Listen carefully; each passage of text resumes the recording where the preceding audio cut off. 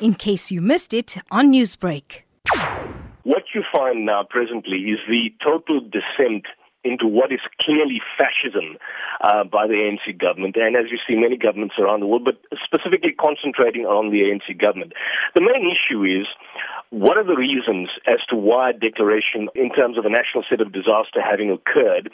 What was the reason for that declaration? But the other point is that you've got this totally illegitimate body and entity calling itself the National Coronavirus Command Council, which is in fact operating without any form of parliamentary oversight or in fact any form of constitutional muster. And essentially, anything that flows from it is essentially illegal.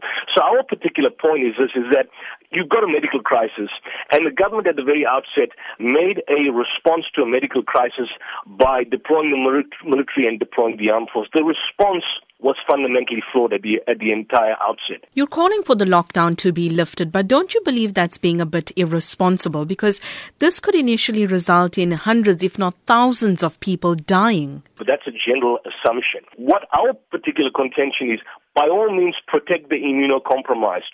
But those of us who are young, who are fit and healthy, we need to get back to business, because the consequential effects of this lockdown right now, if it goes on any further, will be the deaths, the mortality rate, and certainly the destruction of the economy will be far, far greater. So from a legal point of view, there is no muster, and that's what the DA in their application are in fact challenging. You come across as being in support of the Democratic Alliance and other political parties that have been challenging government on these regulations. Is it fair to say that this move is a political one? Absolutely not, and here's why. Because if you look at the application by the Democratic Alliance, it takes into account the fact that the NCC, and we're not a political body. We basically practitioners. Firstly, that's the first point. We have no political affiliation, no aim to get into any political party. In fact, we are opposed to political parties in general.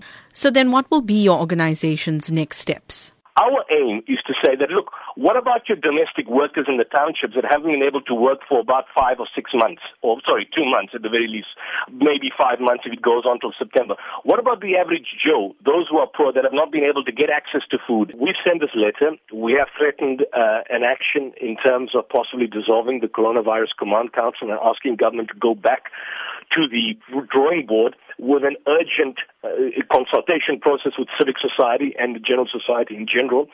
We're also saying that, in our opinion, all citizens responsibly, and that's a key point, don't be irresponsible, have parties go back to discos and nightclubs. We've never called for any of that. Citizens have their right within a proper framework to still invoke their constitutional rights without limitation, and the provisions of the Bill of Rights are still in place.